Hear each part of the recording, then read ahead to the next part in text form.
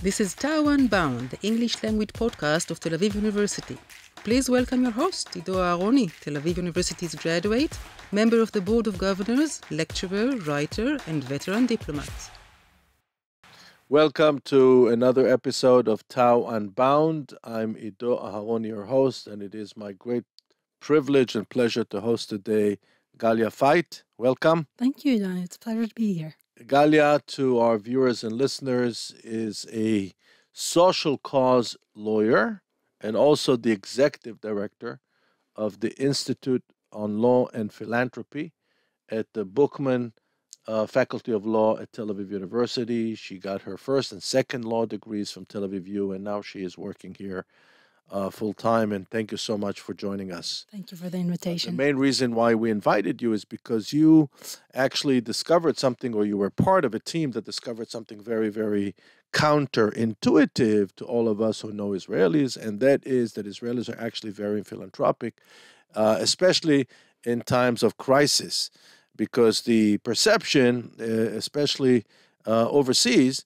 is that Israelis are not so philanthropic. So tell us, what was the study, what prompted the study, and what were the main findings? So I want to talk today about the solidarity and the pro-social behavior that we are seeing among Israelis and among institutional donors and foundations in Israel towards the needs, the vast needs of the Israelis, the evacuees, the injured, the victims, since the atrocities of October 7th and the war since then. The first thing that comes to mind is that everybody in Israel, and I think we know this without need of research, everybody in Israel, amidst the shock, right? There's a shock of October 7th, looked around and said, okay, what can I do? And people started cooking and mobilizing equipment and transporting evacuees from the Gaza envelope to the hotels and collecting household items and clothes, right, to donate to the evacuees. Everybody was hectic about supporting. That's the only thing that people felt that was right to do. And actually, we see that also in our research. So we study the trends and the patterns of giving throughout the days of war. We have a weekly representative sample, and we ask people about their donations and their volunteering. And we've seen unprecedented volunteering and donating. So if at normal times we see 47% of Israelis who contribute, right, to the nonprofit sector, during the first weeks of the war, it rose to 62%. Everybody that could do something did something. And the amounts that were donated were twice as high. So if at normal times we see people donating 230 shekels to a cause, right? It rose to 480 shekels to this cause. And the high numbers are keeping into the 8th week of the war. Even if they're declining a little bit, that's still very much higher than normal days. They're higher than they were during the COVID crisis. So I think they attest, right, to the huge crisis that we are witnessing on the one side, and then to the solidarity that we're witnessing on the other side. Now, would you say that exceptional level of solidarity is being manifested by the high participation in the communal act of philanthropy and the individual act of philanthropy, would you say it's part of the psychological response to the trauma of October 7th? I'm not a psychologist, so I don't know to answer that. But I think the incentive that they drive them, is to be part of this collective. We are in collective shock, we're in collective trauma, and we're in collective need. And people show they're part of the collective by assisting others within the collective. So, we had, the greatest example is the Expo volunteering led by the Brothers and Sisters in Arms, right? So they already on the second day, on October 8th, had 1,000 volunteers, and the following days, 15,000 volunteers every day, right? Collecting, again, food, preparing food and collecting food and dispersing the food to And helping the front farmers. lines, Yeah. soldiers on the front lines Yeah. and the home front. But it's not only those spontaneous organizations. We need to remember that the nonprofit sector in Israel is a very established, experienced, with expertise. These are well-founded organizations. They were also among the first responders. So we had whatever, Ichud V'Hatzalah and Magen David Adom and Latet and Leket and Israel and Lev Echad, all mobilizing their volunteers and their people to evacuate people from the Gaza envelope, right, and to support them with food and Now, with I wonder clothes. if your research showed anything about the sensitivity of people to, or the ability of people to make a distinction between legitimate philanthropic charitable causes and illegitimate. I can tell you that since October 7th, I've been bombarded through the text messages system on my phone with all sorts of NGOs and charities I've never heard of. Question is, do you feel that people develop some sort of ability or at least sensitivity to distinguish legitimate from illegitimate charitable causes? There's always fraud, right? But fraud is on the sidelines. So people mobilize their energy either through the WhatsApp groups and the payment apps, Beat and Paybox, and the crowdfunding platforms. We have data from the JGive platform that was analyzed by my colleague Usnat Khazan and her colleague from JGive Baktu, showing that the number of donations through that platform doubled in October compared to any average month, and Do the you have amounts. any numbers to share with us? 56,000 donations during October. That's double the average in any regular month, and 46 million shekels. That's 4 times the average of a regular month. This is looking only at donations from Israelis, from within Israel. So I think there's always fraud, right? But there's the trust you give in your circles. And today we have in the past few years, we have the GuideStar website where you can check on nonprofits in Israel and see they're viable. You have, Natal in Iran and the Coalition for Trauma opened their hotlines early on Saturday morning. They were swarmed with phone calls from within the shelters in the Gaza envelope, people needing immediate support, mental and emotional support. And since then, they've been offering their support, to the evacuees, to the injured at the hospitals. They need the funding to actually pivot, right, all their work to support the whole of Israeli people, because all Israeli people are traumatized, and we need to make sure that it doesn't develop into post-trauma. Right, Right. absolutely. And we will talk about that too.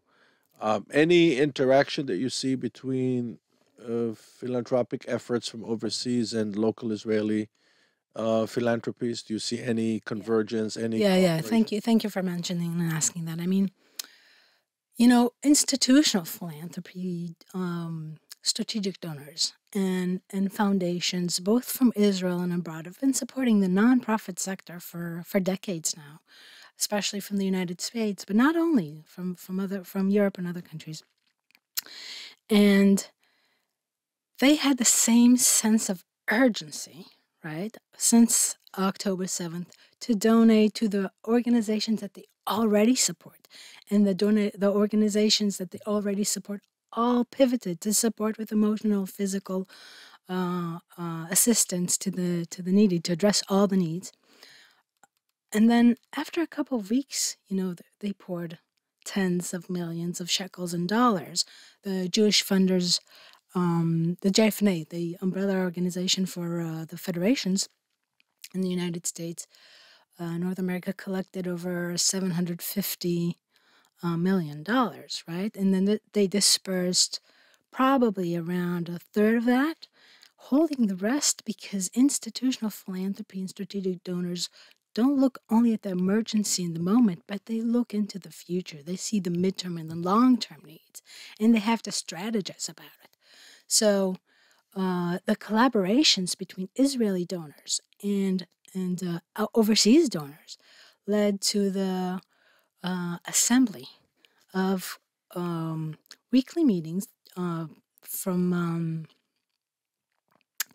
held by the Jewish Funders Network and the Forum of Foundations and the Institute for Philanthropy, in which we shared briefs on the situation, of the evacuees, of the families of the abducted and hostages, of the needs of immediate education system within the evacuation spaces, of the growing tensions between Arabs and Jews in Israel, of the need for mental and emotional support in the short term and the long term, to inform, right? This is all to inform both on the changing and developing needs in the immediate times and for the midterm and long term for philanthropists, for people that are already invested in philanthropy in Israel to prepare for the next stages.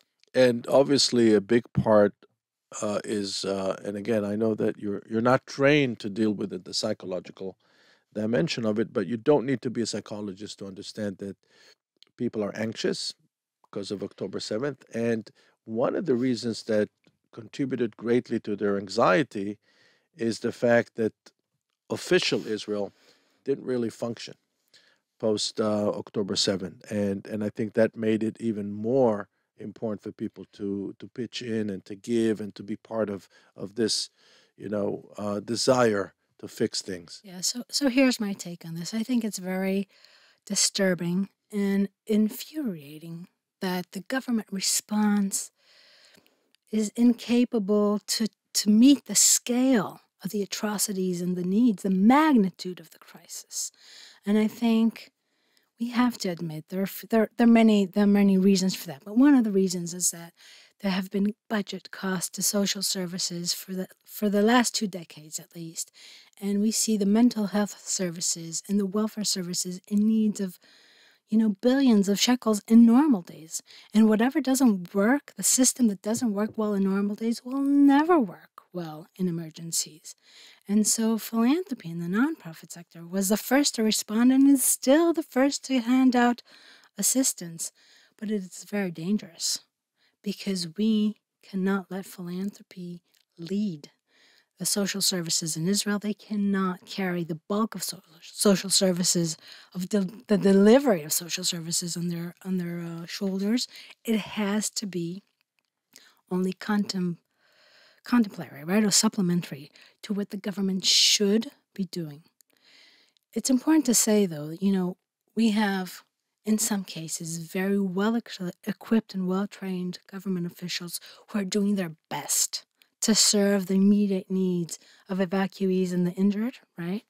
And we have a great health system that is giving medical treatment, and we have the National Security Institute is paying, for some of the essential needs of the evacuees. But the system is rot. So these great officials, government officials, can't mobilize funding. They can't be innovative about mobilizing funding. They can't show flexibility. Their hands are tied behind their backs because the system is dry.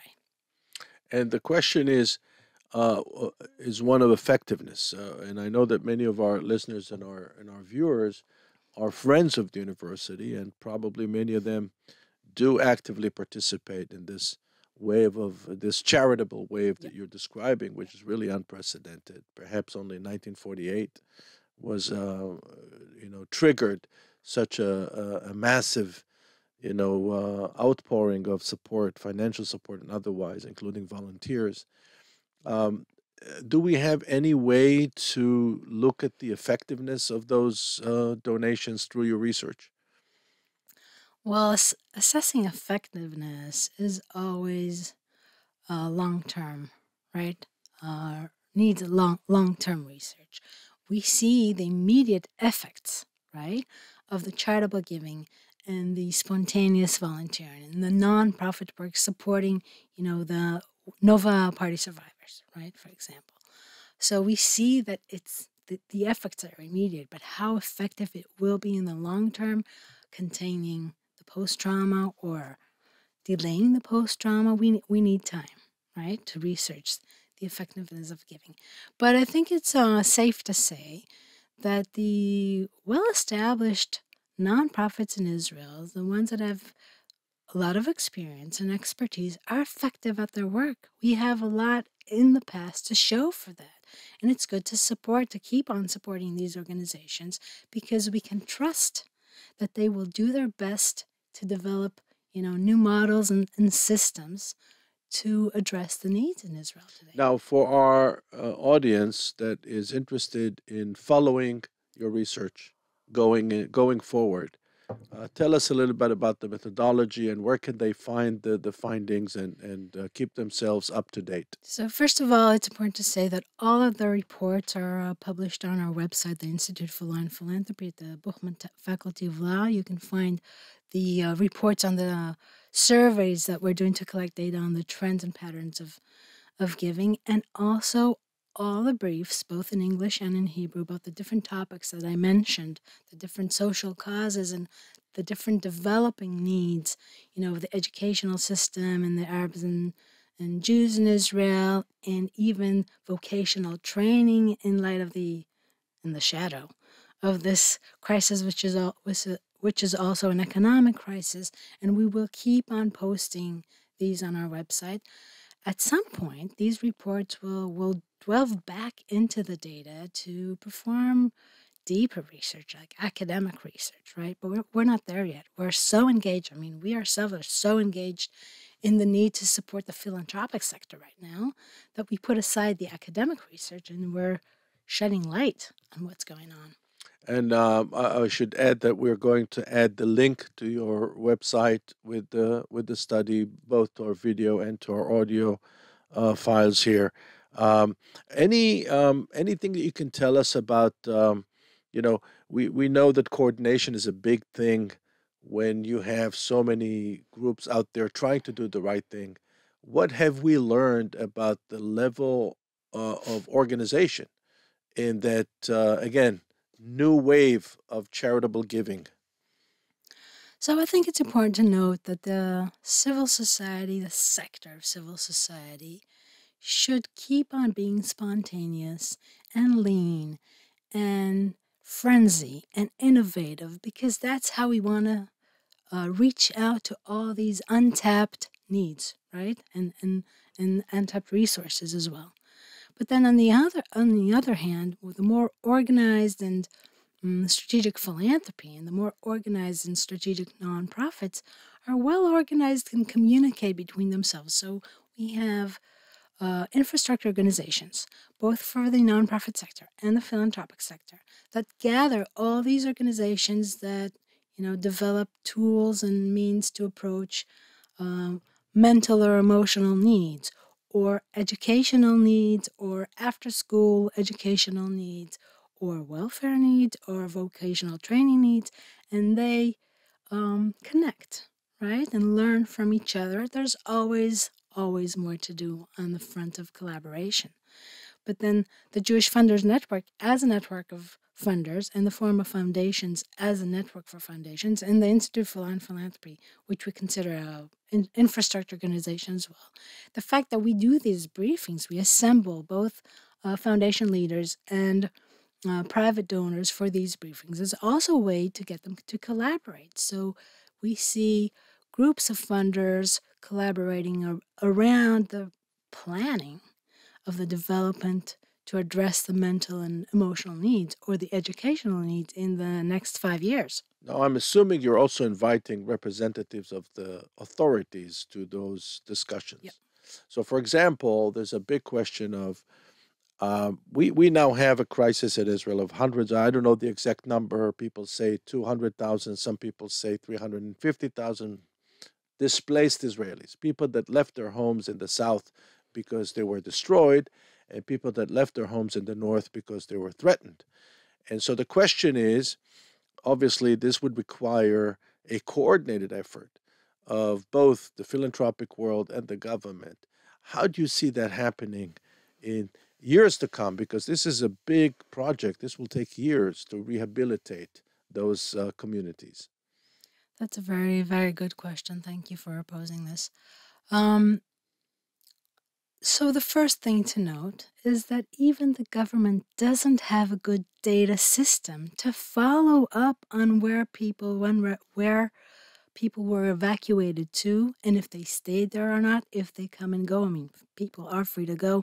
And imagine yourself living with in one bedroom with with three of your children for over a month when you're traumatized. That's not a good setting. People need to go. So, so to begin with, the infrastructure of data for the government is really missing. So that's why you don't know and people don't know how many evacuees or self-evacuees and where they are, right? That's to begin with. A lot of effort is going to follow up on where people are and what their needs are. The local authorities are really helpful on that. Local authorities that evacuees are staying with, if it's Jerusalem or Netanya or Eilat, right? They're giving their support and their services. So, so the collaboration that we're foreseeing is among, philanthropy, the civil society and nonprofit sector, the local authorities, and the government, right? It's a long way to get there because the government doesn't really collaborate among itself too well. That's why it needs the Tkuma authority outside of the ministries, right? It's not a ministerial authority. It's outside the ministry. And there are great people in Tkuma, but they also need to learn what's going on. They need to be on our briefs, right? To learn what's going on.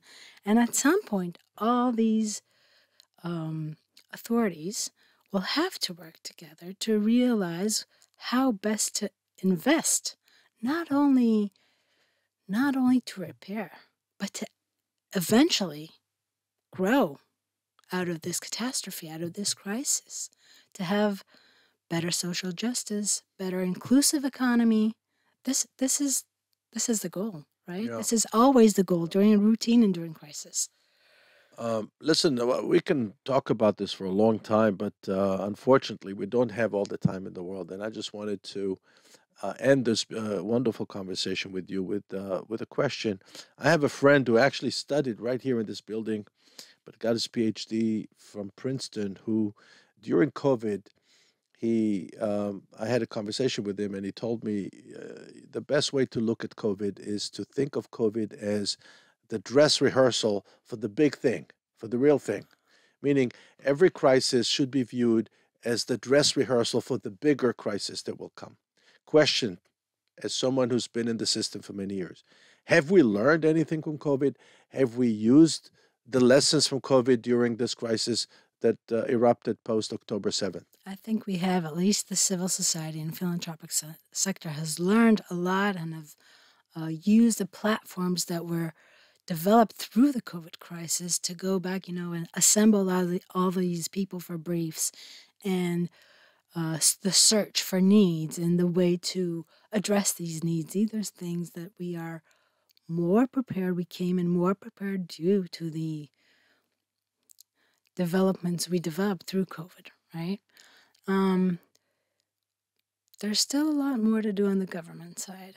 Yes, believe me, I spent 25 years in government. I know that. I know that. I always tell my students that if they consider two options regarding government behavior, malice or ineptitude, at least when it comes to the Israeli government, I tell them always choose ineptitude first before you accuse them of being malicious.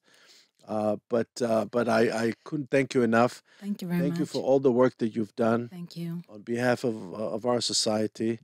And I just want to end this please. conversation, please, with the hope and the demand, right, of the return of the hostages and of our soldiers, our brave soldiers, and the end of this war, and to demand our leaders, both Palestinian and the Israeli leaders, to choose a path of peace. And accountability. I think that we need them to be more accountable throughout the entire Western world, not just here. We need a change of perception. Yeah. Well, we need to. I thank you for educating us Thank you. and Thank you for inspiring inviting us. And hopefully we'll get to host you here in our podcast again. And from Tel Aviv to our viewers and listeners back home, until our next episode, goodbye from Tel Aviv. This is Unbound, the English language podcast of Tel Aviv University. Please welcome your host, Aharoni, Tel Aviv University's graduate, member of the Board of Governors, lecturer, writer, and veteran diplomat.